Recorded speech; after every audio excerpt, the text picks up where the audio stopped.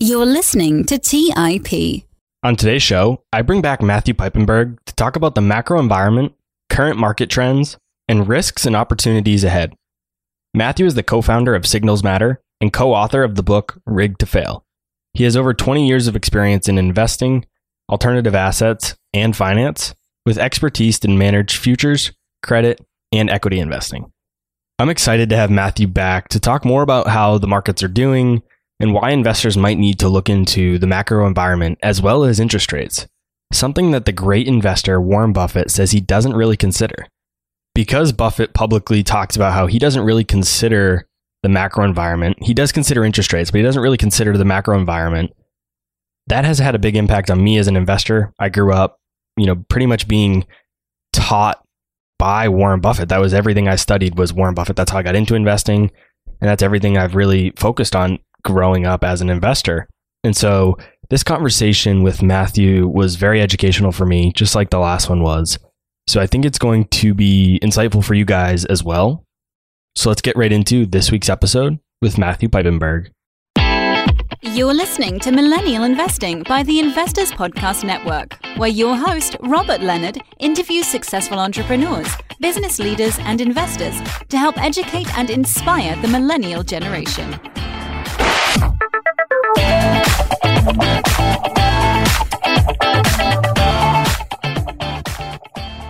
Hey everyone, welcome back to the Millennial Investing Podcast. As always, I'm your host, Robert Leonard, and with me today, I bring back Mr. Matthew Piepenburg. Welcome to the show, Matthew. Hey, thanks for having me, Robert. It's good to be back. Really good. I haven't had a lot of repeat guests here on the show, but as it nears being a year and a half old, I'm starting to bring back some of the fan favorites. And for me personally, I really enjoyed our conversation. So I'm excited to have you back. For those who didn't hear our first two-part series together back on episodes 49 and 50, tell us a bit about your background and how you got to where you are today. Yeah, I kind of was nudged into the markets early in my 20s. I just kind of graduated from law school. I'd taken the bar exam and I practiced law for about 10 minutes. And one of my greatest friends then and now had just started a hedge fund. He had done very well as an investment banker. And he invited me to come into his hedge fund to found a hedge fund during the late 90s, during that really the first boom bust cycle that I ever experienced in the NASDAQ. And that was a period during the first dot-com bubble. And names like Cisco and Juniper and Yahoo and Microsoft were ripping, and you could throw a dart at the NASDAQ then and make money. We really weren't that sophisticated in our structure or our approach.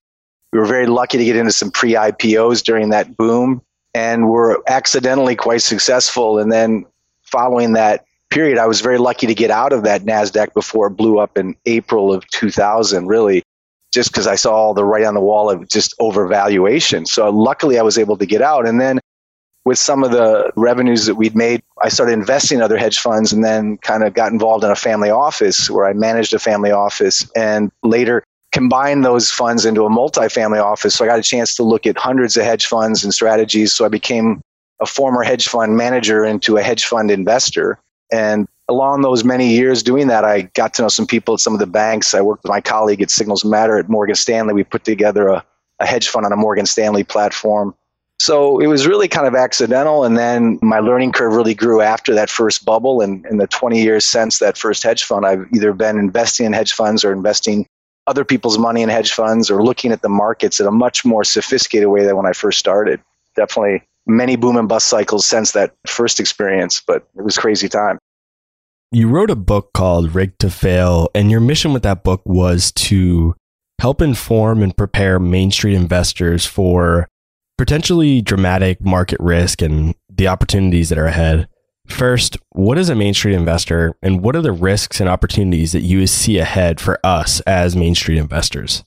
A Main Street investor is the opposite of a Wall Street investor. In other words, a Main Street investor is someone who doesn't make a living on Wall Street or have a professional inclination to read the Wall Street Journal 3 times a day or look at market indicators every other 10 minutes and doesn't have the time or the resources now to get an MBA or a bachelor's in economics now. And so a Main Street investor is often usually a very intelligent person. It could be a teacher, a dentist, a fireman, a lawyer, a doctor who has 401ks or dabbles in the markets, but isn't a professional investor or even necessarily super involved in it. And maybe they have a 401k that someone else manages for them, and they ask questions every now and then for their advisor. But a Main Street investor is, again, just someone who isn't a professional investor like my friends or my parents or other people. And so, again, they're not unintelligent. They're just not necessarily informed. I think the financial industry exploits the Main Street investor, particularly because the financial industry has this massive informational disconnect between what they show the world and what they really know. And I think they try and create this mystery that the markets are incredibly complex. There's lots of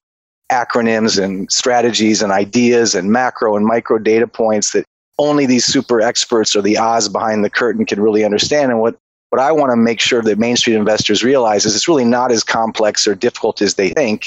And I think it's my mission and Tom's mission at Signals Matter to educate or inform Main Street investors on the real key drivers in the markets and in their portfolios, because I think there are massive opportunities ahead and massive risks ahead. And I don't think you need to hold your knees and hug your knees in the corner and just be a doom and gloom bear. And you also can't be a naive romantic optimist about what's going on in the markets.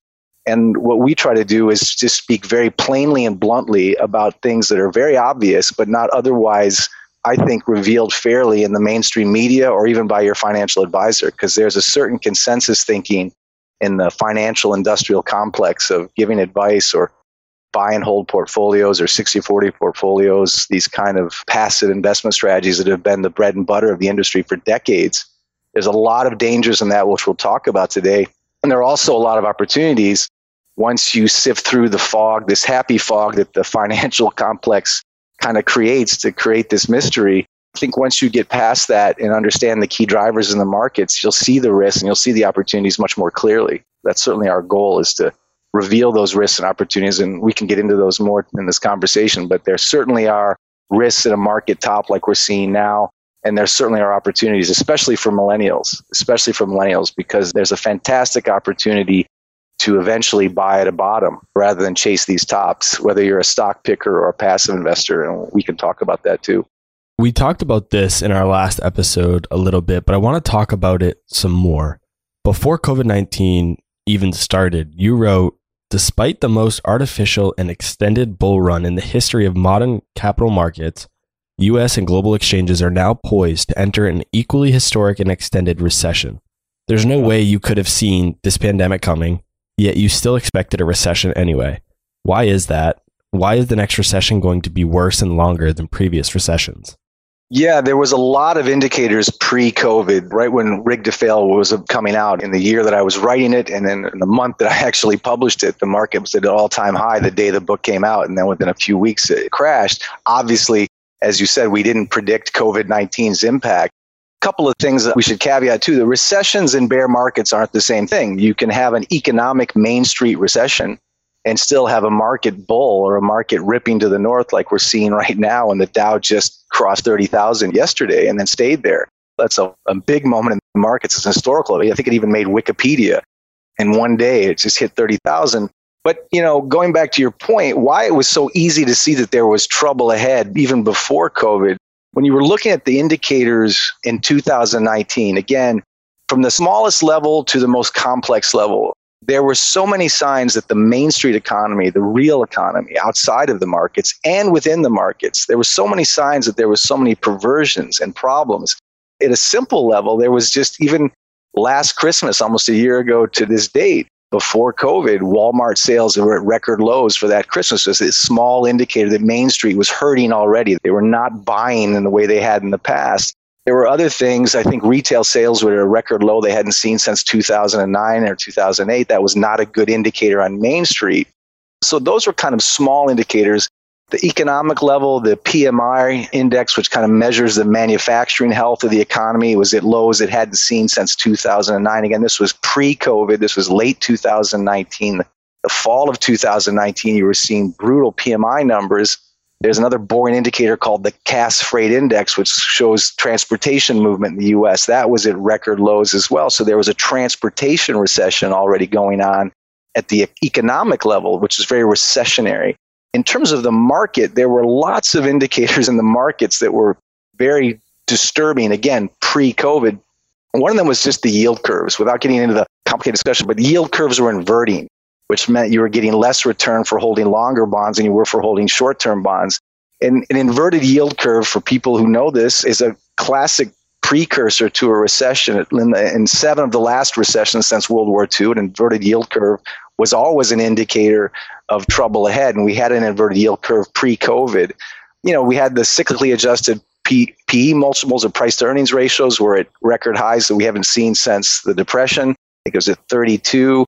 That just means you were paying far too much on the price of your stocks than what their actual earnings were. So that was a real distortion. Stock buybacks coming into 2020, again, pre-COVID, were at record levels. And stock buybacks are incredibly distortive because companies use debt to buy back their own shares. That limits the size of the share pool and boosts artificially their earnings per share data. So it gives an artificial confidence to the market. So stock buybacks were really distorting the markets pre-COVID. But as importantly, if not most importantly, there were signs that were so jarring at the end of 2019 at the Federal Reserve level, which is the ultimate elephant in the room, or skunk in the woodpile, in my opinion. It's the central bank. But as we saw in September of 2019, again, months before the first Corona headline came out, the repo markets had an absolute meltdown. And the Fed tried to poo-poo that in the media as a glitch in the plumbing. That's worth a whole other podcast talking about what happened in the repo markets. Very complex without getting into it. The Fed was losing control of liquidity in the money markets and the repo markets.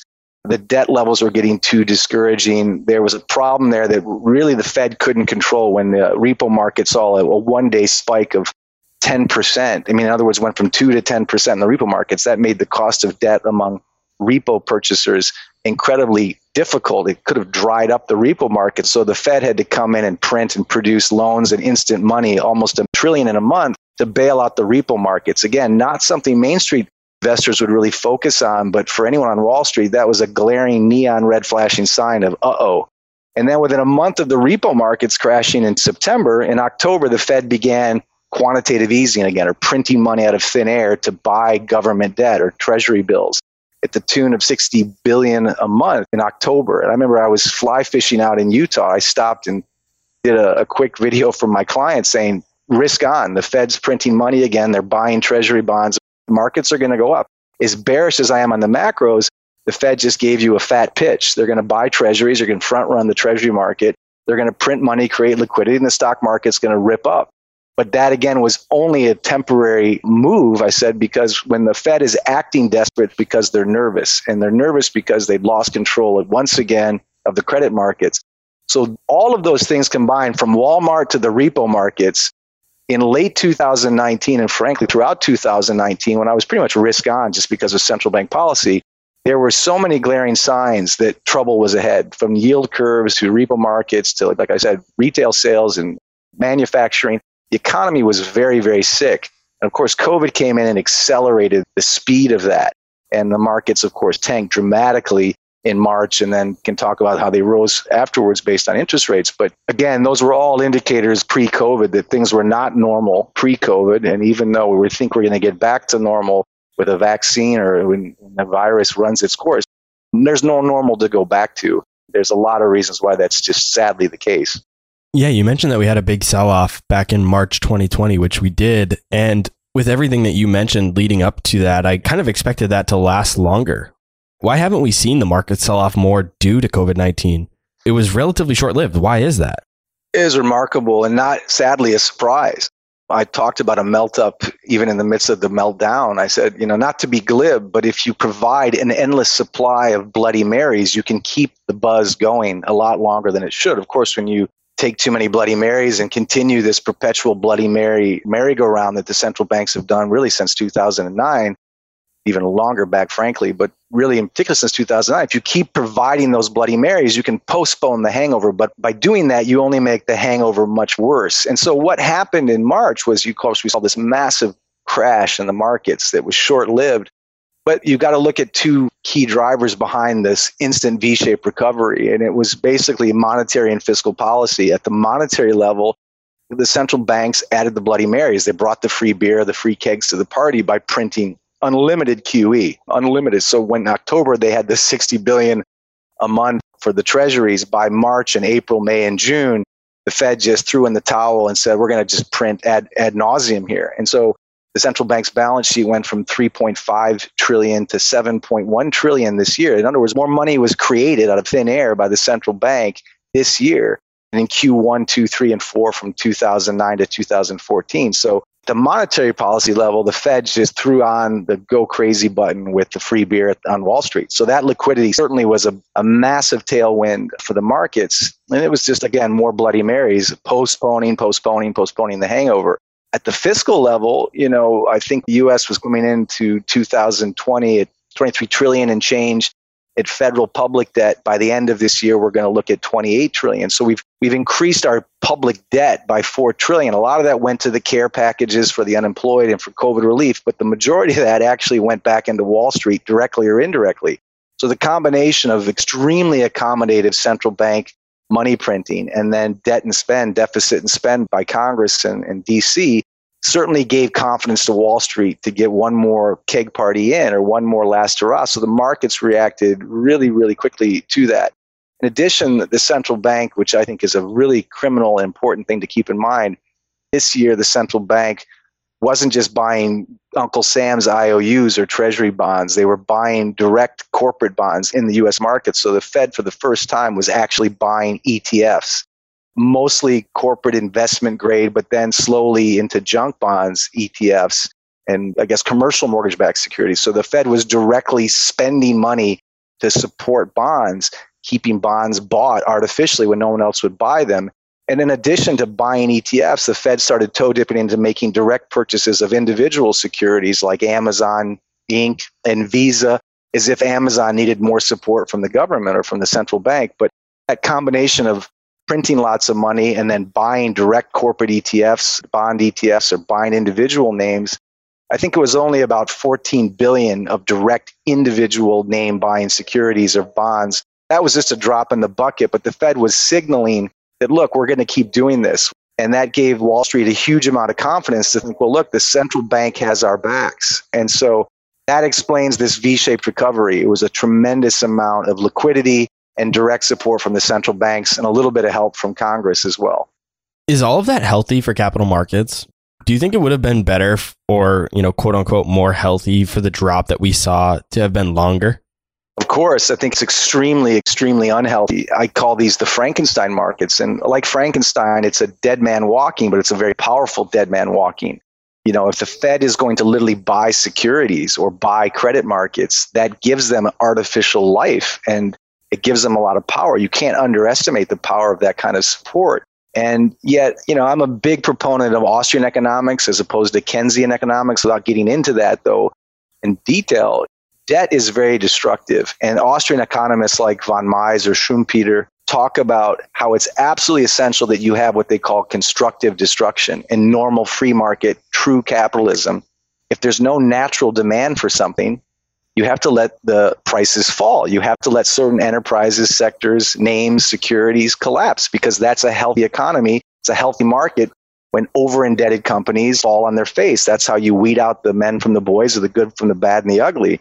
And in a natural market or a free market system, that's actually healthy, just like it's not always healthy for a parent to give your child antibiotics every time they get a sniffle or a cough because it kills their immune system.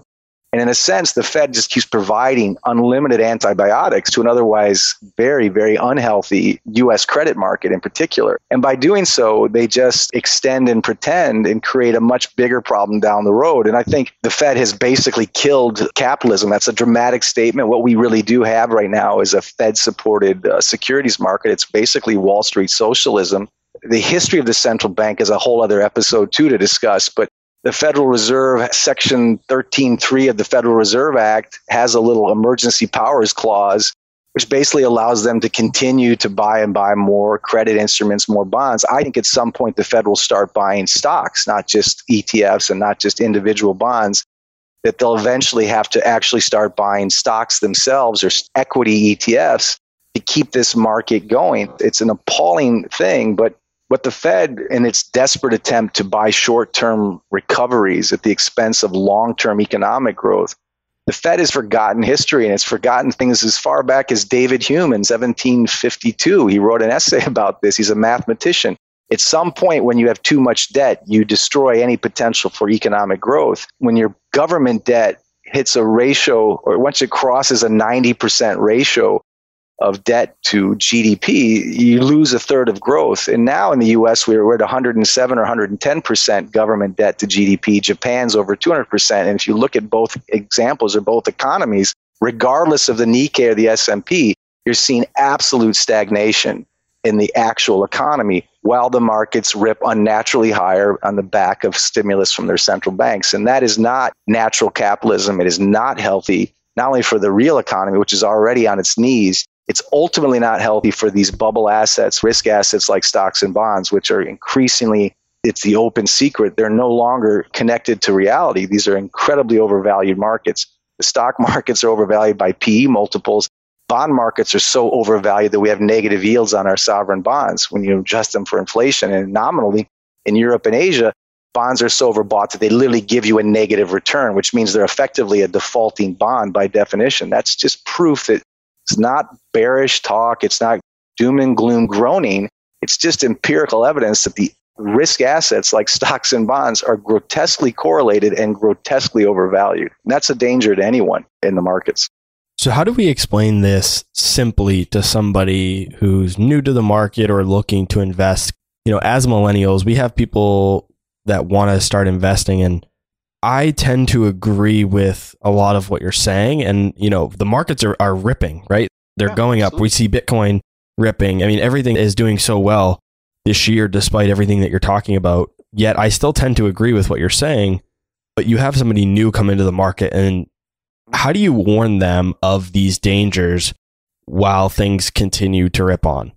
I think it's a great point. I think Bitcoin's a little different than, say, the stock and bond market or stock picking. Bitcoin, as we talked about, I think before, is a middle finger to the central banks, knowingly or unknowingly. Those who buy Bitcoin are saying, look, I don't have faith in the US dollar or the euro or the yen or the yuan or the peso. I don't believe in paper currencies or fiat money anywhere in the world anymore, because we can keep creating them out of thin air. We can keep creating them through quantitative easing.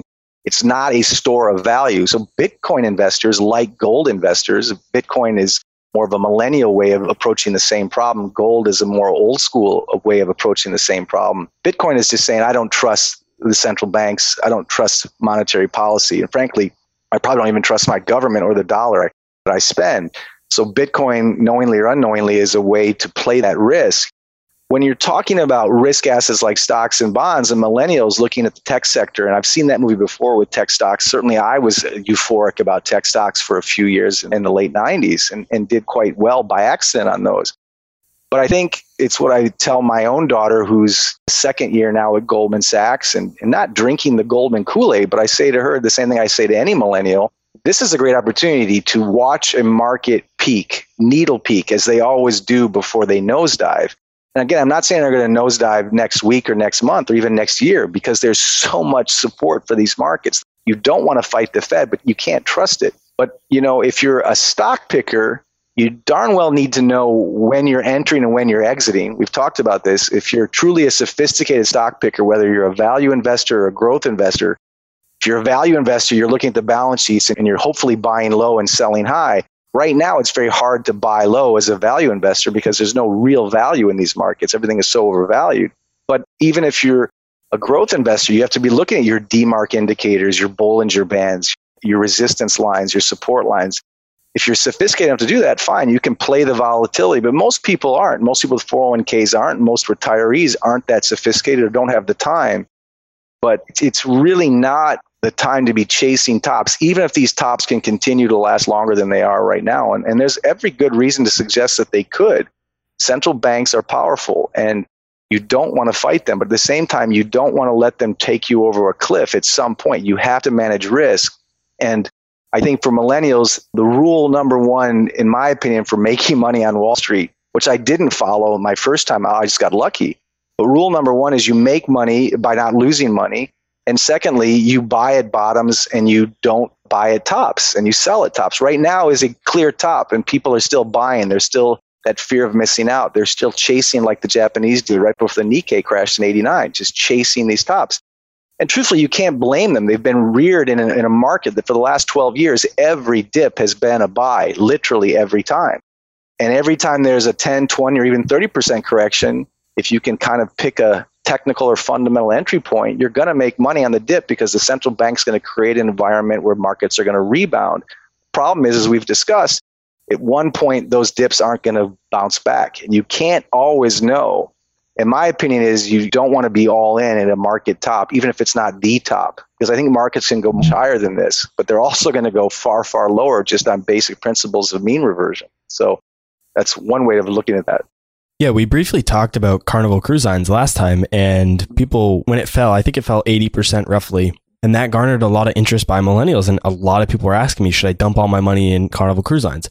I don't personally invest like that. So, I said, listen, guys, I don't invest like that. So I'm not recommending anything, if you can kind of make this decision for yourself. But for me, I don't invest like that. So I personally wouldn't do that. But like you said, the dip kind of came back. And if you did buy at the lows, you did very, very well. And this time it came back, but next time it might not. And I don't personally know when that time is going to be. So it's hard for me because a lot of people ask me, should I get in the market? And another example is Tesla. People have been asking me for a long time, should I invest in Tesla?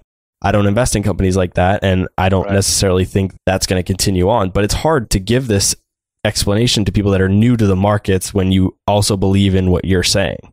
Right, because then you have to ask yourself, the answer to all those questions from Carnival to Tesla to value to growth is sadly because, and it's no fault of their own, because we've been reared in a market in the last 15 years, last 12 years, where there is a sense of this big fat Fed airbag underneath everything.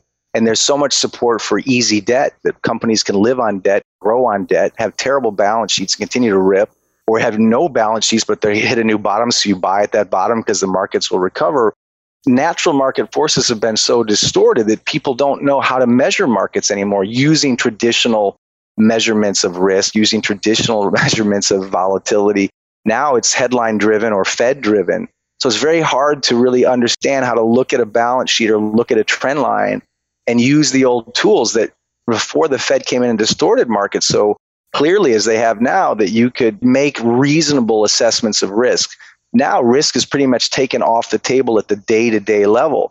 Instead, we've replaced that with a much larger risk, a much greater risk of when this unsustainable debt levels, when this unsustainable support falls on its own face. And that's very, very hard to time. In fact, it's almost impossible to time. Now we've gotten so far from the fundamentals that you simply can't know how long it can last. We've never seen this kind of intervention or quote unquote accommodation or stimulus or support by a central bank at this level in the US before.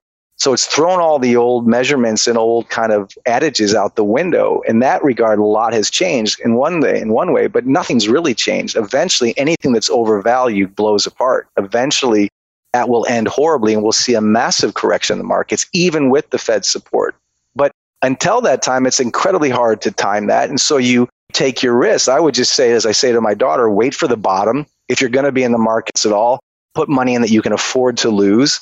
Be very realistic about it and be patient. When you're young, you can wait for that bottom. It's a macabre way of looking at things because you're basically going through Baron Rothschild's opinion of wait until there's blood in the streets to buy. And you may have to wait a long time for that, but there will be a point where markets will correct severely and you can buy Berkshire Hathaway or whatever you want at 60 cents on the dollar, 50 cents on the dollar at a discount. That's when you go long and you can make a smart buy. Anything you're doing right now is effectively gambling and trend following at this point, in my opinion, in the markets. They're just not natural markets anymore. And to buy and hold now will work. A 60-40 portfolio will work as long as markets trend up on the tailwind of Fed support. And there's a lot of reason that Fed support won't last forever, and you can get caught on the wrong end of that. When that tailwind becomes a headwind, markets can fall very precipitously, and the central banks won't be able to save you at that point. And then you take a 60-70% loss in your portfolio. Let's take a quick break and hear from today's sponsors. Hey everyone, it's Patrick, your host of Millennial Investing. Every year, my buddies and I do a guy's trip to escape the cold and dreary Ohio winters. Once we pick our destination, without fail, we all jump on Airbnb and find an incredible place to stay. We just got back from an amazing trip in Palm Springs, California, and our Airbnb home was a huge part of creating memories we'll never forget. I loved it so much, I'm taking my family back to Palm Springs for spring break, and we're staying in an Airbnb home my kids fell in love with and picked out themselves. While I was there, I had the realization that my own home could be an Airbnb. It's an excellent way to earn some extra cash, Whether you're saving up for your next vacation, paying off some bills, or investing, your home might be worth more than you think. Find out how much at airbnb.com/host. That's airbnb.com/host. Hey guys, have you ever wondered if there's an AI tool like ChatGPT specifically built for the stock market? A tool that not only does the research and analysis for you, but also allows for dynamic discussions? Well, wonder no more. Meet Meka, your AI-powered stock research assistant, now enhanced with real-time stock data. Let Meka do the heavy lifting for you to significantly reduce your research time. And the best part, Meka is 100% free. Ask Meka questions like, explore the financial health of Apple through a summary of its balance sheet. Compare the financial statements of Apple and Tesla. What is the analyst price target for Microsoft? What is the social sentiment analysis of Amazon? And millions of other queries right at your fingertips. Visit Meka.com. That's MEYKA.com. Buy low, sell high. It's easy to say, hard to do. For example, high interest rates are crushing the real estate market right now. Demand is dropping and prices are falling, even for many of the best assets. It's no wonder the Fundrise flagship fund plans to go on a buying spree, expanding its billion-dollar real estate portfolio over the next few months. You can add the Fundrise flagship fund to your portfolio in just minutes and with as little as $10 by visiting fundrise.com/millennial investing. Carefully consider the investment objectives, risks, charges, and expenses of the Fundrise flagship fund before investing. This and other information can be found in the fund's prospectus at fundrise.com/flagship. This is a paid advertisement. All right, back to the show. After we last talked, and as I prepared for our conversation today, I read through your Signal Matters report called What Lies Ahead: How to Navigate Extreme Markets and Extreme Monetary Policy. This is a fantastic 25-page report with a ton of great information. But the first line in the introduction caught my attention is one that I want to talk about. It says, the key to any great portfolio is not only the investments it holds, but also the macro environment surrounding. Now, I'm not necessarily saying I disagree or that I'm right by any means, but I have tended to not focus on the macro environment much in my investing. Maybe that's because I've primarily only been an investor during one of the greatest bull runs in US history, or maybe it's because of Warren Buffett. I've studied him a lot, and he talks about how he's a bottom-up investor and doesn't pay attention to macro or things like interest rates.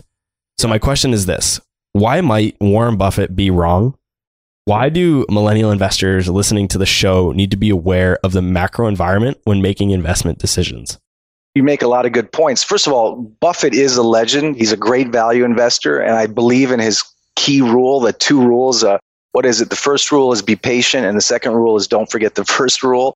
You know, he is a legendary value investor for a reason, and I don't think, you can discount someone like Warren Buffett, although I say in a few ways I strongly disagree with Warren Buffett, and that may be a blasphemy in my position. But I think, first of all, and it's kind of like a Malcolm Gladwell book where he talks about sometimes the luck of the generation you're born into or the fates of the generation you're born into.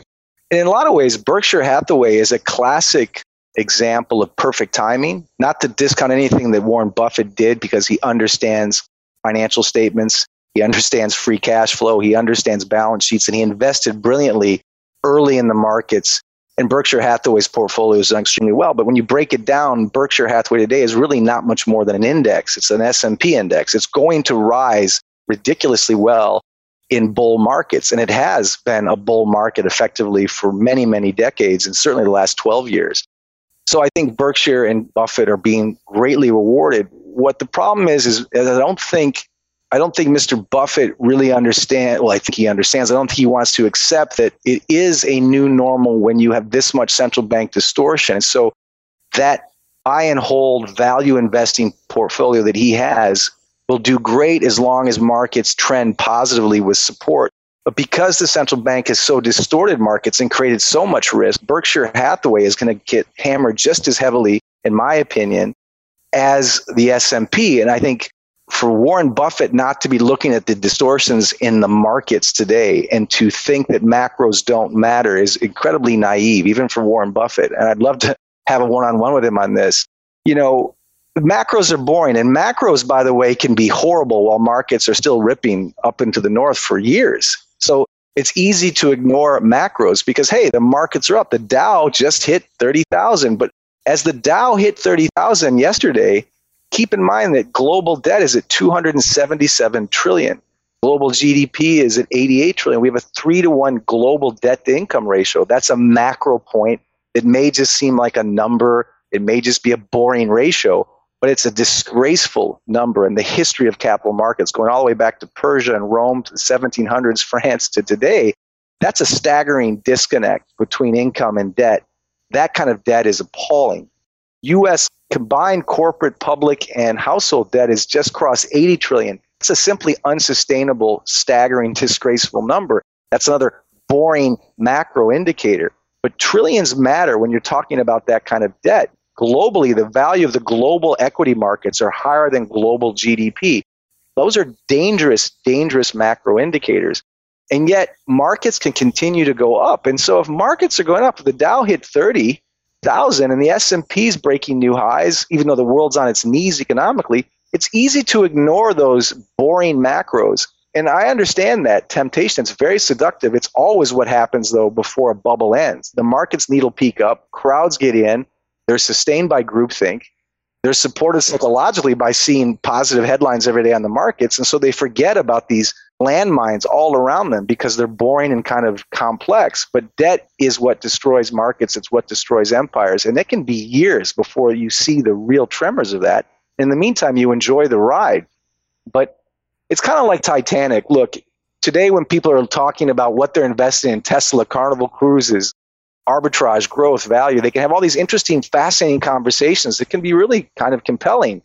It's a great thing to do. It's like being on the A deck of the Titanic and saying, am I going to have lamb? Or am I going to have duck? Am I going to have this dessert? That's a great conversation at dinner. But what you really should be looking at is the iceberg just off that bow. But if you're not looking at that iceberg, you're not thinking about it, it's easy to get interested in the menu choices, like the securities choices you're making. And that can go on for years of just enjoying the menu and ignoring the iceberg. But the iceberg is boring and it's not talked about a lot in the media. But when you have 277 trillion in global debt or 80 trillion of U.S. corporate, household, and government debt, that is a ticking time bomb. And the only thing keeping that time bomb from exploding is the central bank keeping the cost of that debt artificially low by printing trillions of dollars to buy unwanted securities, buy unwanted bonds. If you buy a lot of bonds, you keep interest rates and yields down. And that game of just low debt seems to actually work ad infinitum, for infinity, because the Fed just prints, keeps bond prices up, yields and rates are down, they set rates low, the cost of debt is low. If the cost of debt is low, companies are going to borrow to roll over debt to stay alive. There's zombie companies. There's $1.4 trillion right now in zombie company debt. Those are companies that have no earnings, no profits, can only survive by taking out a loan tomorrow to pay for yesterday's obligations, taking out another loan next week to pay for today's obligations. That is not a sustainable policy. It always ends eventually, but you can't time when it does. And if the Fed wants to keep forcing interest rates low and printing money to buy U.S. Treasury bonds, they can play that game for a long time. But it's a Frankenstein market. It's a macro dead market. But in the meantime, the stock markets are ripping. The conditions are great for the stock market until that central bank policy fails and when interest rates rise. And we could talk about how they will, and I think they will eventually. But until that time, it's easy to forget these things. But to go to your question, macros do matter. But macros can be screaming warning signs for years before anyone listens. And in the meantime, markets are ripping. And, macros, they're confusing and they're boring and they're kind of nonsensical. And when you're just looking at stock prices and profits, you forget that very easily. Some people that listen to the show are individual stock pickers, but there are also a lot who are just getting started and prefer to invest in index funds. Does the macro environment only matter for individual stock pickers, or does it matter for ETF investors and those investing solely through their 401ks too? Yeah, I think it matters for both. I think for stock pickers, if they're sophisticated stock pickers, like it goes back to my original point, they're looking at technical signals or they're looking at fundamental signals. And so if they're sophisticated stock pickers, they may not be looking at that iceberg, but they're certainly looking at their individual securities and knowing when to take profits and when to get out. And that's an art and a science. For ETF investors, macros really matter, and broad topics like ETFs themselves as instruments matter. I think it's very important for 401k investors who, whether they're millennials or retirees, it's very important to understand the embedded risk in ETFs. Stock pickers can assume risk and they have a profile to manage risk that's a little bit different than more 401k type investors of any age. 401k investors just do what their advisors tell them, which means a 60-40 portfolio of bond and stock ETFs of different sizes, growth, value, corporate junk, all that. Those are highly correlated, dangerous portfolios, which we can talk about. But ETFs themselves are incredibly dangerous for a lot of reasons. In fact, Michael Burry, who was famous for his hedge fund in The Big Short, I think he's described ETFs as probably the biggest risk in the markets. That's a macro kind of conversation. Why are ETFs a big risk? At a macro level, they're a big risk because there's so much support from the central banks for these markets that ETFs are rising. And also pension funds and sovereign wealth funds and 401k advisors and managers have no choice but to buy ETFs. If they've got trillions of dollars or billions of dollars at the Ohio Fire and Police Pension Fund or the Chicago Teachers Fund, they're going to buy index ETFs because that's the easiest way to track the market. Or they'll buy a tech sector ETF to get tech exposure. But those ETFs are just a bag of marbles. Some of those marbles are good. Many of them are broken. But you buy the whole bag when a sovereign wealth fund makes an allocation. It pushes the price of that whole bag of marbles up. That means even the bad marbles in that bag of marbles go up in price, just like ETFs would have a lot of different stocks piled into them. If a big fund buys that index as part of a pension fund or sovereign wealth fund or retirement fund or 401k, all those stocks are going to go up together in price. And ETFs become massively, massively overbought and overvalued. And again, those are wonderful at looking at your 401k statements while things are going well, while the market is riding up. And you have to say, though, when things go bad, those same ETFs are going to sell off much, much faster than they rose. They rise very slowly, and then they sell very precipitously and terrifyingly, like we saw in 2008 or 2003. And that's the danger. And so, to your point, macros matter for those passive 401k ETF buyers just as much as they do for stock pickers. In fact, more so, because if the macros are telling you there's an iceberg somewhere off the bow, it doesn't matter if that iceberg hits tonight at midnight or 4 weeks from now or a year from now or even 4 years from now. If there's that kind of risk, you can't just assume that when you hit that iceberg, you have a lifeboat, because if the macro risks are pushing ETFs to valuations that are beyond comparison in history, in my opinion, then when you have that dark night of the soul in the markets, those ETFs are going to sell off. That means your portfolio, your 401k, your retirement account is going to get blistered. And unlike 2008 or 2009, we won't be able to print another 10 trillion or 7 trillion or 28 trillion globally to bail you out. So you have to be thinking about that macro risk. So I do think macros still matter, even though right now they're largely ignored. It's very easy, tempting, and frankly comforting to ignore the macros right now, because the headlines are all in your favor if you're a bull. I've heard that if we go back to 2000, the tech bubble, banks bailed out those companies. Then you go to 2007, 2008, 2009, the government or the Fed bailed out the banks. Now, the question is, who's going to bail out the Fed or the central banks? What do you think about that? Yeah, it's an interesting kind of development. All of those cases of bailouts are all the same symptom. You've got a debt binge, a credit market crisis, a liquidity crisis, and then a bailout. And the bailout is always creating money out of thin air, creating more debt to solve an existing debt problem. And you're saying, well, who bails out the Fed? Is the buck stop with the Fed?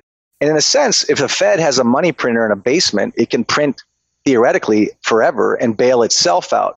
What's happening, and again, this isn't making the headlines. It's a macro conversation. It's a boring thing. But what's happening at the IMF and at the World Bank, the IMF just came out with a very, very distortive new video on their website called The New Bretton Woods. But it's not just a video full of euphemisms and horribly bad math and lots of misstatements and untruths.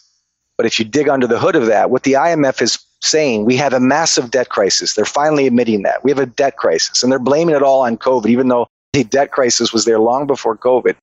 But what the IMF is suggesting for is a new reset. They're calling it a new Bretton Woods, like we had in 1944 after World War II, as if COVID were comparable to the millions and millions of deaths and economic destructions of the Second World War, which I think is an insult to history to compare the two. But even if you believe COVID is as bad as World War II, which mathematically it isn't, but the IMF is using this. They're basically telegraphing and staging how they're going to bail out the central banks.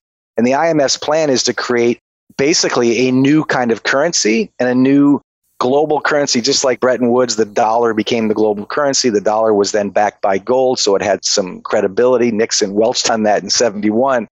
But the IMF is basically saying, there's so much debt, here's the solution. We're going to create more debt, and we're going to pay for it with a new global currency. They're going to take away the special drawing rights that are existing now and create this new cryptocurrency, government central bank currency. So it's the absolute definition of insanity, using the same solution that's not solving the problem and thinking you're going to get a different result. In other words, the same policy, it's just a little sexier. It's going to be a new currency, a new crypto, and that could be 5 years or 5 months from now. There'll be like a Plaza Accord or Bretton Woods moment where they're going to blame this debt crisis on COVID. And gosh, we have no choice now. We're going to have to get together in the free world, and we're going to have to figure out a way to reset our debt, create more debt solutions to a massively unsustainable debt problem. And to pay for that, rather than print dollars or euros or yen or yuan, we're going to come up with this new central bank currency. And that's just putting lipstick on a pig. It's a bunch of really fancy IMF overpaid bureaucrats coming up with a new idea that's nothing new at all. It's appalling. But, be ready for that. Again, that's a boring macro thing. It's not making the headlines. It's hard to really get your hands around if you're not an economist or someone who looks at the markets. But it's really nothing new. It's nothing new at all. It's just more debt and more printed artificial currency. Yeah, I remember last time we talked, you had mentioned that COVID was almost a blessing for the central bank. Of course, global pandemic is not great for anybody from a health perspective, but from a fiscal policy, monetary policy perspective, it almost became a scapegoat for the central bank because for up until then, it had no reason. It knew it needed to do all of these things that you're mentioning, but it didn't have a reason to publicly back why they were going to do those things. Now with COVID, it can say, hey, this is why we're doing it. So that's a really interesting dynamic as well. Yeah, I wrote a piece months ago about how COVID saved the financial markets. And again, this goes back to my point earlier that there was nothing normal pre-COVID. That's how you could see a recession coming. And believe me, we are in a recession. I mean, so many data points to confirm that. But even pre-COVID, there was so many signs that we were in a recession or heading into recession. And more importantly, that our market was so overheated, something bad was going to happen. Bond markets were overbought. Stock markets were overbought. How was the Fed going to bail that out? How are they going to come up with another TARP or 2009, 2008 bailout? That would not go well, I think, for most average Americans who are sick of seeing so much money go to bail out Wall Street or banks when they're suffering at their Walmart purchases. That disconnect, the wealth disparity in America is so great now. It's the greatest in its history, which is a crime. It's a proof of the failure of our central bank system. By the way, if you just look at the fact that the Dow's at 30,000 and that unemployment's where it's at today, and that 40 million Americans are out of work since COVID, or that 3.3 million businesses have shut down, or that 40% of Black-owned businesses have now shut down completely, how can you have that Main Street reality and a stock market hitting new highs? That's proof that you have some kind of distortion. Whether you agree with me or not, you can't deny the obvious disconnect. But what happened with COVID is, it's like Winston Churchill said, never let a good crisis go to waste. COVID created a legitimate humanitarian backdrop to slide in a ton of liquidity back into the Wall Street, into the repo markets, into the treasury markets, into these liquidity machines that keep Wall Street going. And if you actually look under the hood of the math of where all that fiscal and monetary support went, the majority of it went back into Wall Street and the markets and the banks, not to Main Street, despite the laudable efforts of the care packages and the PPP loans and all those things. What really happened, and again, it doesn't make the headlines, is you saw another TARP package writ much larger. There was much more support for Wall Street, the bond and equity markets during COVID than there was during the 2008 financial crisis, adjusted for inflation. So behind the scenes of this horrendous global crisis, Wall Street got the bailout it would never have been able to justify but for COVID. And I'm not alone in that opinion. I'm not saying that the Fed created COVID. It's something like that. I'm saying, but because of COVID, they got a golden opportunity to bail themselves out yet again, because look at the trillions of dollars that have gone into the credit markets and the repo markets, and hence indirectly into the stock markets. And that explains, again, why you can see an economy on its knees by every metric and a market reaching all-time highs. It really is a disgraceful disconnect between Wall Street and Main Street right now. And that never bodes well historically for any society. Let's take a quick break and hear from today's sponsors. Hey everyone, it's Patrick, your host of Millennial Investing. Every year, my buddies and I do a guy's trip to escape the cold and dreary Ohio winters. Once we pick our destination, without fail, we all jump on Airbnb and find an incredible place to stay. We just got back from an amazing trip in Palm Springs, California, and our Airbnb home was a huge part of creating memories we'll never forget. I loved it so much, I'm taking my family back to Palm Springs for spring break, and we're staying in an Airbnb home my kids fell in love with and picked out themselves. While I was there, I had the realization that my own home could be an Airbnb. It's an excellent way to earn some extra cash, whether you're saving up for your next vacation, paying off some bills, or investing. Your home might be worth more than you think. Find out how much at airbnb.com/host. That's airbnb.com/host. Buy low, sell high. It's easy to say, hard to do. For example, high interest rates are crushing the real estate market right now. Demand is dropping and prices are falling, even for many of the best assets. It's no wonder the Fundrise flagship fund plans to go on a buying spree, expanding its billion-dollar real estate portfolio over the next few months. You can add the Fundrise flagship fund to your portfolio in just minutes and with as little as $10 by visiting fundrise.com/millennial investing. Carefully consider the investment objectives, risks, charges, and expenses of the Fundrise flagship fund before investing. This and other information can be found in the fund's prospectus at fundrise.com/flagship. This is a paid advertisement. Hey guys, the Range Rover Sport leads by example. It's got powerful on-road performance and commanding all-terrain capability and combines assertive on-road performance with the signature Range Rover refinement that you'd expect. The third-generation Range Rover Sport is the most desirable, advanced, and dynamically capable one yet and redefines sporting luxury. It's got advanced cabin technologies such as active noise cancellation and cabin air purification, which offer new levels of comfort and refinement. The purposeful cockpit-like driving position sets the tone for a focused interior that promotes exhilarating driver engagement. Award-winning Pivi Pro infotainment is at the heart of the experience and provides intuitive control of the vehicle systems. You can also enjoy a dynamic drive in total comfort with optional 22-way adjustable, heated and ventilated electric memory front seats with massage function. Design your Range Rover Sport at LandRoverUSA.com. That's LandRoverUSA.com. All right, back to the show. I didn't necessarily plan on talking about this next topic or even asking this question, but we're talking so much about debt here that I feel like it could be an important question. And I don't want this to get political by any means, but I'm curious to hear. The US has a huge student loan problem. That's a huge debt for us. And there's a lot of talk about that potentially being forgiven. And that's sort of a type of buyout, you could argue.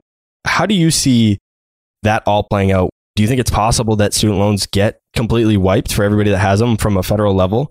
If so, what does that do to the markets? And if not, where do we go? What is the solution to student loan debt?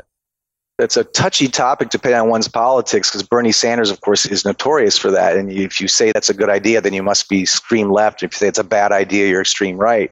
Just think about it. The student loan debt, I think, is $1.6 trillion or something like that. It's a staggering number. But when you think about what we did in the repo markets or what we've done in the treasury markets or what we've done for Wall Street in terms of the many trillions, and really, who does that benefit? I mean, the repo markets and the money market accounts don't benefit Main Street that much. And yet we bailed them out to the tune of over $1 trillion. If you had taken that same amount of money and bailed out student loans, it's my opinion that if you're going to bail out anything, if you're going to give a handout, I would much rather give it to a generation of students saddled with so much debt that they can't think straight and they can't make decisions.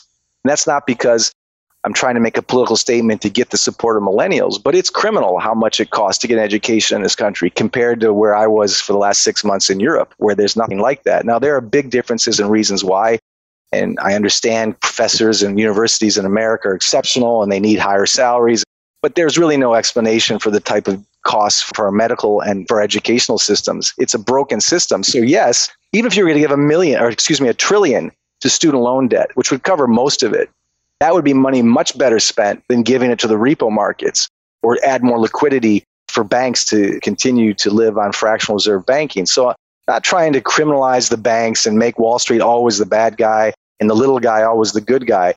But there's no doubt with the amount of money we've given to Wall Street in the last 12 years, if we had just bailed out 60% of student loans, I think that would have been much better spent. By the way, for every member of Congress, there's 4 financial lobbyists who push an agenda that favor Wall Street. That's neither red nor blue. That's just an empirical fact. The fact is our Congress has been co-opted by financial industries for years. So you're not getting true representation in your House of Representatives or your Senate, whether that's a Democrat or Republican. They're bought and paid for. And that's just an objective fact. That's not an opinion being anti-Wall Street. Hell, I've benefited being a member of Wall Street for over 20 years. But it's just, you've got to call a duck at some point. So I think a lot of politicians, and certainly the Fed's master is Wall Street. It's a private banker's bank. It's not even a government institution, even though it sits on constitutional lab. I would argue it's not even constitutional. But that's another story altogether. But the Fed does not serve the Main Street economy. Its job is to provide liquidity to banks. That's what it was formed for. It's a banker's bank. The Fed and Congress and even the White House, Republican or Democrat, for many, many years has not used the Fed to bail out the real economy. It's always been for Wall Street, because politicians and, of course, central bankers by their nature confuse the real economy with the stock market, which again explains why stock markets can be rising as the real economy is on its knees. I think that's a short-sighted political need to stay elected by promising short-term solutions. Short-term can mean another 10 years of rising markets or 5 years of rising markets. That's very politically popular, to deficit spend or print money in your jurisdiction or your precinct or your electoral college to say, I'm going to promise you a robust economy. They're giving you a robust stock market, and they've confused the stock market with the real economy. That's a dangerous game. It looks good on paper for now. It looks like a living organism, just like Frankenstein. If you put a tuxedo on him and put him in the corner of the room, it doesn't look like a monster until he gets up with his arms out. But eventually, our economy is a Frankenstein. Our market is definitely a Frankenstein. It's completely artificial. But I think if we spent more money on infrastructure, on debt relief for students who could actually go and buy a house or a car and qualify for a loan, with interest rates at the basement of time, why aren't millennials buying more houses?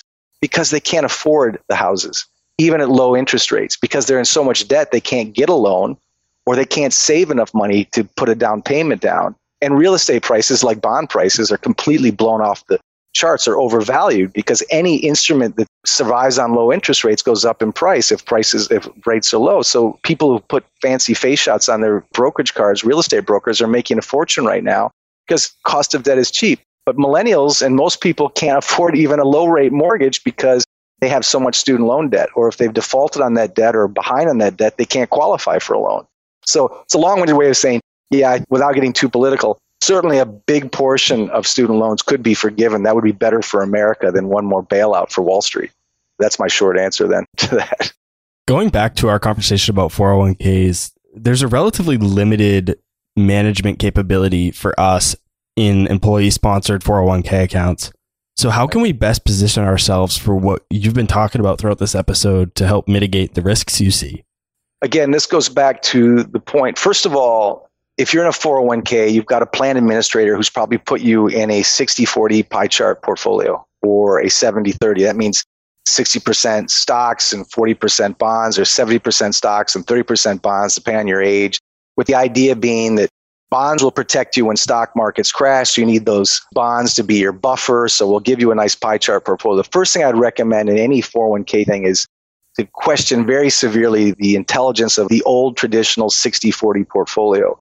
Even banks like JP Morgan now are admitting that those probably aren't the safest things. And the reason that's the case is stocks and bonds are so highly correlated now. They're both bubble assets now because of all these distortions we've talked about. The Fed has supported or front-run the bond market for so many years that bonds are so overvalued that they're not really a protective safe haven asset like they used to be.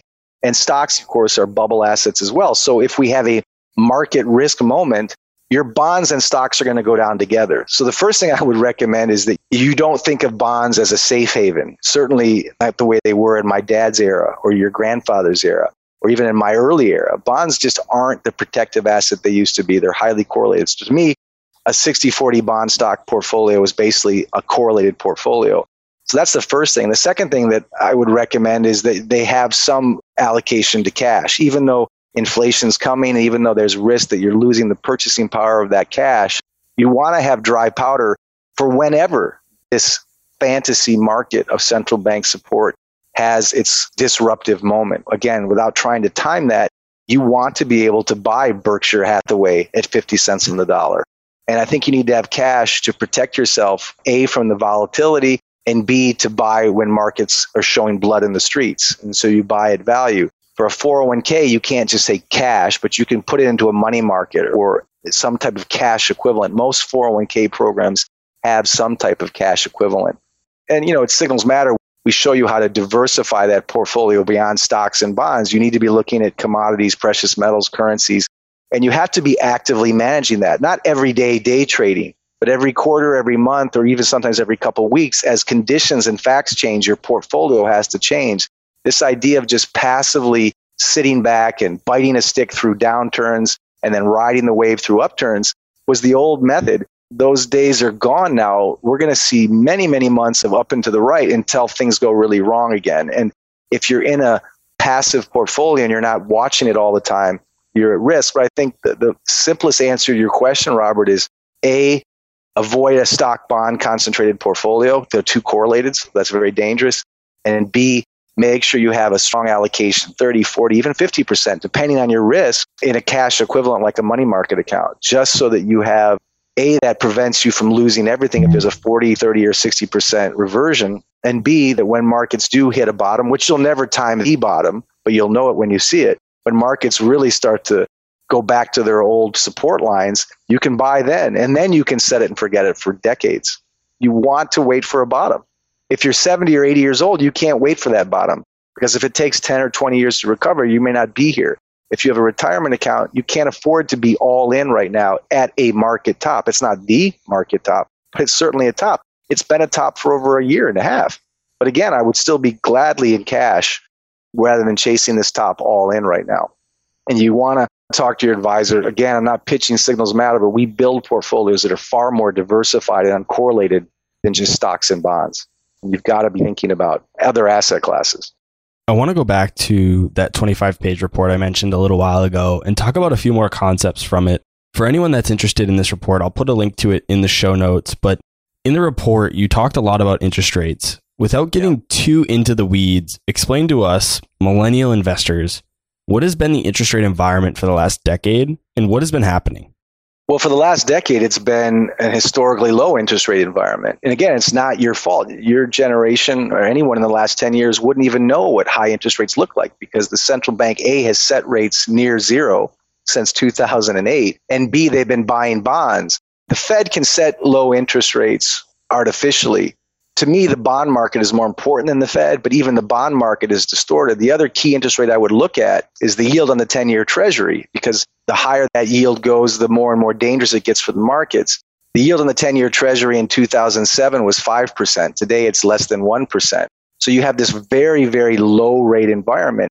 And why is that dangerous? Well, right now, it's fantastic, because low rate, again, is the cost of debt. If the cost of debt is low, companies will take on more debt to survive, and they'll buy back their shares, et cetera. They'll use debt rollovers. So a low rate environment is fantastic. It's a very important indicator. I look at the yield in the 10-year. When that starts to creep above 2, 3, 4%, the party's over.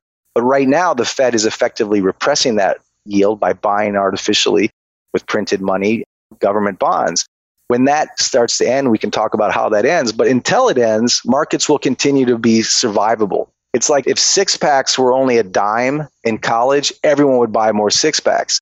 When interest rates are set low like this at the zero bound for over a decade, well, companies are going to be seduced to buy all those six-packs. They're going to go on a debt addict binge. They're going to go on a keg party because they have no choice. It's too easy. You can just keep borrowing for so cheap. Keep borrowing. Keep buying back your shares. Keep issuing dividends on borrowed money. Keep rolling over debt. Extend and pretend, stay like a zombie and just kind of, wander through the markets. So interest rates are absolutely critical. I think they're the most critical thing. And the Fed is saying, don't worry, we can repress interest rates forever and we can outlaw inflation. So trust us, we've got your back. And again, the Fed's a powerful, powerful force. So is the Bank of Japan or the Bank of England or the ECB. So you can see why it's easy to trust that, especially when markets are hitting new highs. I would argue that the Fed can't keep interest rates down forever. And so that experiment, that fantasy will end. I don't know when it will end, but the way I watch it slowly die is I watch that yield on the 10-year Treasury as it creeps above 2.5%, 3%, which right now people think is never going to happen again. And I understand why. The Fed can control that. But once the yield on that 10-year, the cost of debt, the cost of that keg, cost of that six-pack, once it gets higher and higher, the party gets slower and slower, and the hangover approaches. Explain to us why you think this trend of declining interest rates can't continue anymore and why interest rates will rise in the future. I think they will rise eventually. I think it's very hard to say when, because like I said, as much as I'm appalled by central bank policy, especially since 2008, and as much as I can understand how as a short-term emergency in 2009 to apply that policy, they've gone too far. They're addicted to it. So the Fed can continue this low-rate policy for a long time, and I don't know precisely when it will end. No one really does, and I think anyone who tells you they can time the markets is not much better than a tarot card reader. But I think why it will end or how it will end is very simple. The bond market ultimately has more say over interest rates than a central bank. The hubris and arrogance of central bankers to think they can control the bond market like a surfer thinks he can control a tsunami. You know, you can be a great surfer or a great sailor, but you have to have respect for the ocean. The forces of the ocean humble the best watermen on the planet. And the central bank is like a sailor that thinks they can control the Pacific or the Atlantic. That's incredible arrogance. And the power, the natural forces of the ocean, like the natural forces of the bond market, I think will break the back of these central banks. And by that, I mean, at some point, a sovereign wealth fund or a major pension fund somewhere in the world from Singapore to London to the US is going to say, you know what? For all these bonds that I have on my book, I'm getting no yield. In fact, inflation adjusted, I'm getting a negative return. There's not enough yield for the risk on my bond book. So I'm going to start selling my bonds and my treasuries. And I'm going to start selling my 10 years and my 30-year bonds. There's going to be a sell-off in the bond market. And so when the bond market sells off, the bond prices go down and yields go up. And when yields go up, interest rates go up. And the Fed's going to have a moment of uh-oh when that happens. And their only choice at that time will be, well, if nobody's buying these 10-year treasuries, we're going to have to print trillions more to buy them. And I think at some point, the world's going to say, we're not buying that anymore. We're not going to accept that. That's a psychological and mathematical moment that's very hard to time. But that's one way. I think the bond market simply says no to monetary policy. Investors start to realize there's just not enough yield for the risk of holding these artificial monster zombie Frankenstein bonds. That's one way. The other way is, look, inflation is eating away at your returns. The central bank and the Fed and the Bureau of Labor Statistics says inflation's around 2%. The Fed wants to target higher. Suddenly they have the magical ability to turn inflation up. That's all nonsense. But real inflation is much higher than 2%. It's closer to 10%. Shadow stats or the SGN alternate. Everyone knows, hell, college tuition is a classic example of inflation. As I said, the toll at the GW Bridge is a classic example of inflation. What it costs to see a dentist is a classic example of inflation, or any of these other costs that we all live with every day. But the Fed keeps telling us, well, we only have 2% inflation. But the point is, at some point, inflation will increase. And when inflation increases, people will see that their inflation-adjusted returns are getting nowhere in their bond market, so they're going to sell more bonds. Another reason that bonds will sell off and rates by the bond market will go up higher than what the Fed can control. And a third reason I think that inflation's coming, or that rates are going to rise slowly and then surely, is that the Fed is now, as I said earlier, going from being a lender of last resort to a spender of last resort. And right now, the Fed has started in 2020 to actually use its powers to directly buy ETFs. And they will soon buy stocks and not just bonds. And they'll soon buy individual name stocks, like they're buying individual name credits. When the Fed starts to slowly inject money directly into the markets, into the real markets directly, rather than just buying treasury bonds, that increases the velocity of money. But when you increase the velocity of money, you increase inflation. The Fed thinks it can control inflation at 2%, like a sailor thinks it can control a wave to only be 2 meters instead of 10 meters. But they really can't. That's arrogant. The Fed will lie about how high inflation is, but eventually we'll all realize we're feeling inflation. You see a 20-foot wave, you know it's a 20-foot wave. Even if someone next to you says it's only a 2-foot wave, you're probably going to drown. And that's what's going to happen. And more importantly, as the Fed or any central bank tries to print more money to buy otherwise unloved or unwanted bonds, they're going to kill the purchasing power of their underlying currency. Again, that's why Bitcoin or gold are so successful right now. if you look at the purchasing power of the major currencies of the world, including the US dollar, against, say, a milligram of gold, the purchasing power of every major currency is consistently going lower and lower. I'm not talking about the power of the dollar relative to the power of the euro or the strength of another currency. I'm talking about the actual purchasing power of the underlying currency. It's getting crushed. And that's why investments like Bitcoin or precious metals are going to be ultimately the best hedge against these central bank policies. That doesn't mean you have to be a Bitcoin bug or a gold bug. I personally favor gold over Bitcoin for a lot of reasons, but that's my opinion. But they're both, as I said, a middle finger to dying currencies and overbought or over exuberant central banks. And so that too, as currencies lose their purchasing power, that's another reason to lose faith in the bond market. And as bond market faith disintegrates, bond yields go up, interest rates go up. So I do think at some point there'll be a disorderly spike in interest rates like we saw in the repo markets. At a small example, you'll see that in the overall markets. And if interest rates go up, again, if the cost of beer goes up, there's going to be less parties at the frat house. If the cost of debt goes up, there's going to be less parties on Wall Street. And you can't keep that cost of beer for free forever, in my opinion. It's just a question of when, not if. Some people listening to the show hear all this talk about interest rates and might be wondering what interest rate we're even talking about.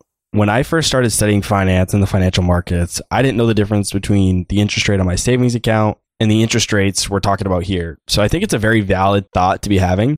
So please tell us which interest rates we're even talking about here.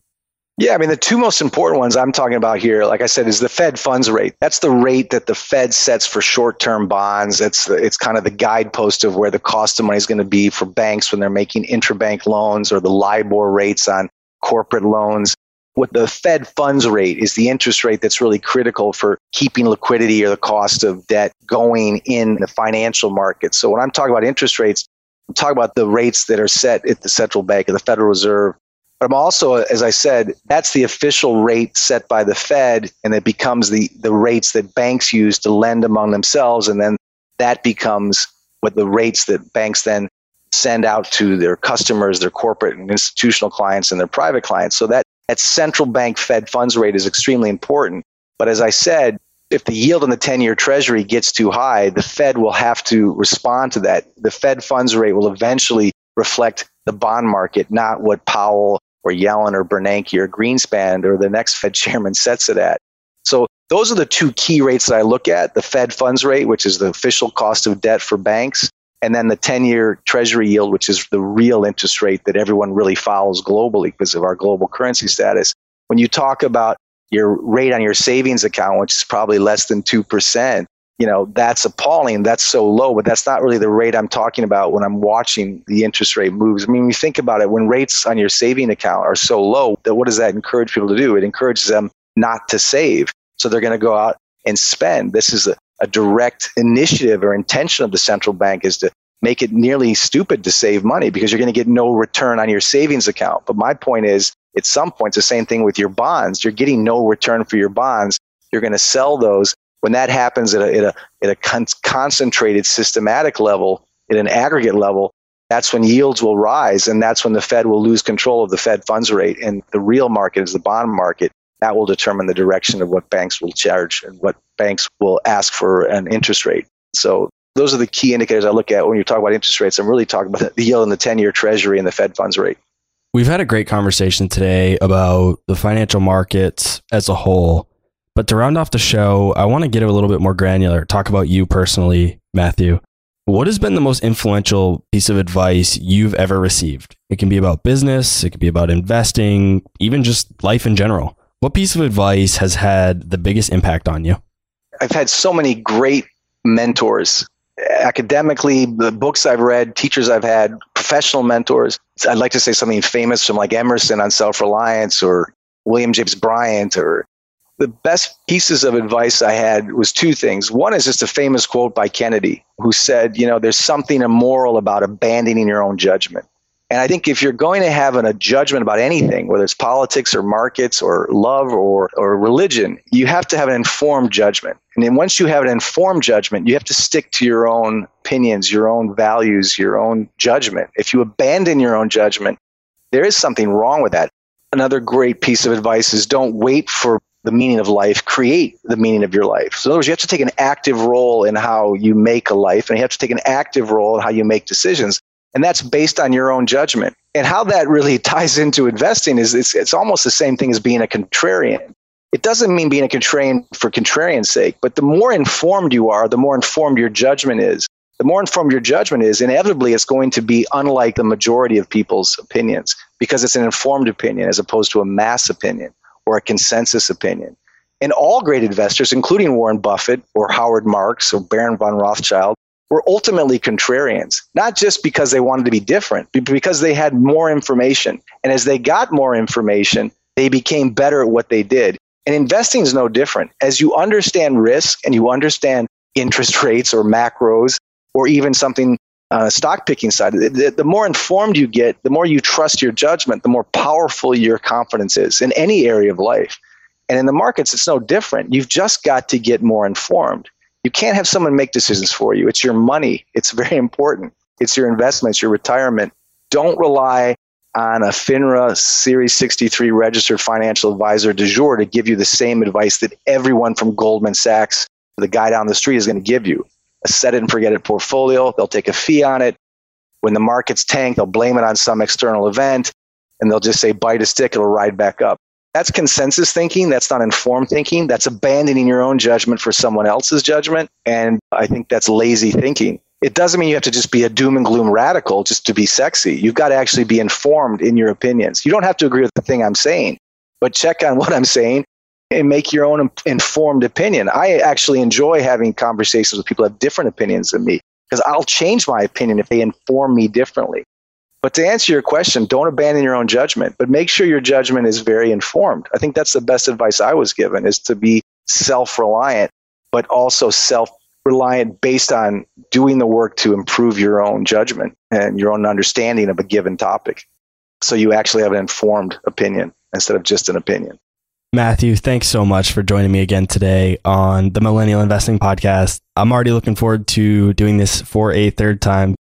We'll do that probably again in a couple months, but where can everyone listening today go to learn more about you and all the work you're doing? Signalmatter.com is where Tom and I give portfolio advice, and there's tons and tons of blogs, and there's the investment primer that you've referred to. It's on there that people can download. It's all free. It's all free. Most of the stuff on the website is front-end information. You can improve your information and judgment just by reading a lot of those reports. You can disagree or agree with them, but you'll at least have, I think, a more blunt understanding. If you want to have more specific portfolio advice, whether it's your core portfolio or specific ideas to invest in other sectors, you can become a subscriber. My colleague, Tom Lott's a freaking genius on the back end with all kinds of signals and sectors and securities to invest in. And that's for paid subscribers. But for anyone who just wants to stay informed, there's a lot of free information right there on signalsmatter.com. And then in my other life, I love the two dimensions of my life because Signals Matter was really created for Main Street investors, like you said. But I come from a family office background and a Wall Street background, and my other life is in Zurich, Switzerland, where I work with Matterhorn Asset Management, which is for higher net worth investors. But that's purely a precious metals. We're the biggest private vaulting service for precious metal high net worth investors in Zurich and in the world, but we're based out of Zurich. And that's called Matterhorn Asset Management. And that's where I talk more about the specifics of currency devaluation, what's happening with central bank policies around the world, what that means for your wealth management in terms of just whatever currency you own. And so we solve that problem with high grade, highly refined gold and silver products in Switzerland. And then we store it in Switzerland and Singapore. So for precious metals, I'm in Zurich.